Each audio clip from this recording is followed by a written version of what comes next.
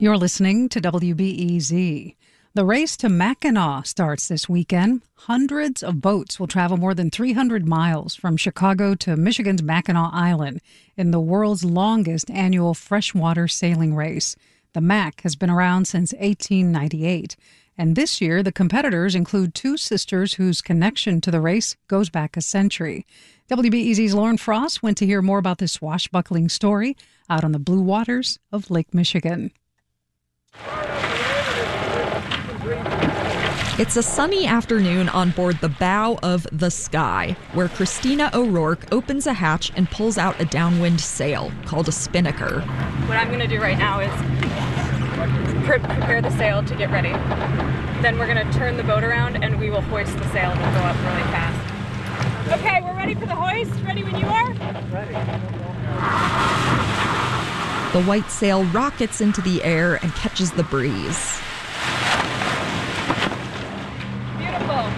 That was good, guys. On the starboard side of the boat, Christina's sister, Megan, is trimming, adjusting the sail to take advantage of the wind's power. Good job, Meg.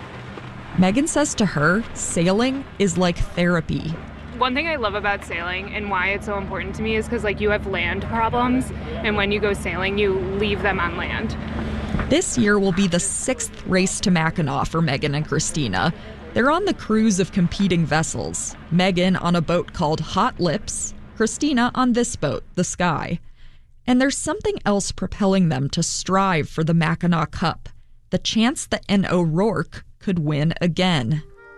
See, their great-grandfather, John P. O'Rourke, won this race 100 years ago on a little boat called the Intruder. Or so he thought. Months later, the Chicago Yacht Club disqualified the Intruder, plus 2 other boats from the Jackson Park Yacht Club, for not submitting official measurements that decide the vessel's handicaps. There was an appeal. The Chicago Daily Tribune reported at the time that the boat owners charged the race committee with unethical practices and favoritism. But in the end, first place in the 1923 race to Mackinac was awarded to the Virginia, a Chicago Yacht Club boat. Christina O'Rourke says she grew up hearing different theories about her great-grandfather's disqualification. There are people who believe he actually tried to cheat, and that's why he didn't turn this in. We also know that nowadays these yacht clubs work together to support the sport of sailing. Back then they were huge rivals. And so I think there's way more tension in terms of which yacht club was winning what races.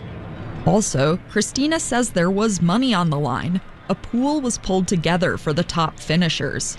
And so there were all these sort of different incentives back then that could have influenced this outcome.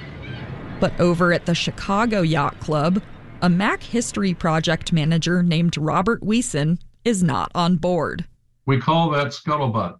Wiesen points to a 1925 book called There Will Always Be a Mackinac Race, which asserts this was simply a case of failing to follow the race committee's instructions. I was going to say technical reasons, but they're not really technical reasons. It was a defiance of the race rules. Even Christina O'Rourke admits we'll never be completely sure what was behind the disqualification. But she loves having this connection to her great-grandfather when she's on the water. I think you'd be surprised that his great-granddaughters... I'm proud. I think he'd be so proud. I think he would be just thrilled. His granddaughters are doing it and not his grandsons, yes. For sure. And then he would also be like, heck yeah. Heck yeah. Yeah, yeah, he definitely would have. Would have. The 114th race to Mackinac starts this Friday with the cruising division, followed by the racing division on Saturday. And, a bit begrudgingly, the competitive O'Rourke sisters wish each other good luck. Fair winds and following seas to the Hot Lips crew. I'll see you on the island. See you on the island. Lauren Frost, WBEZ News.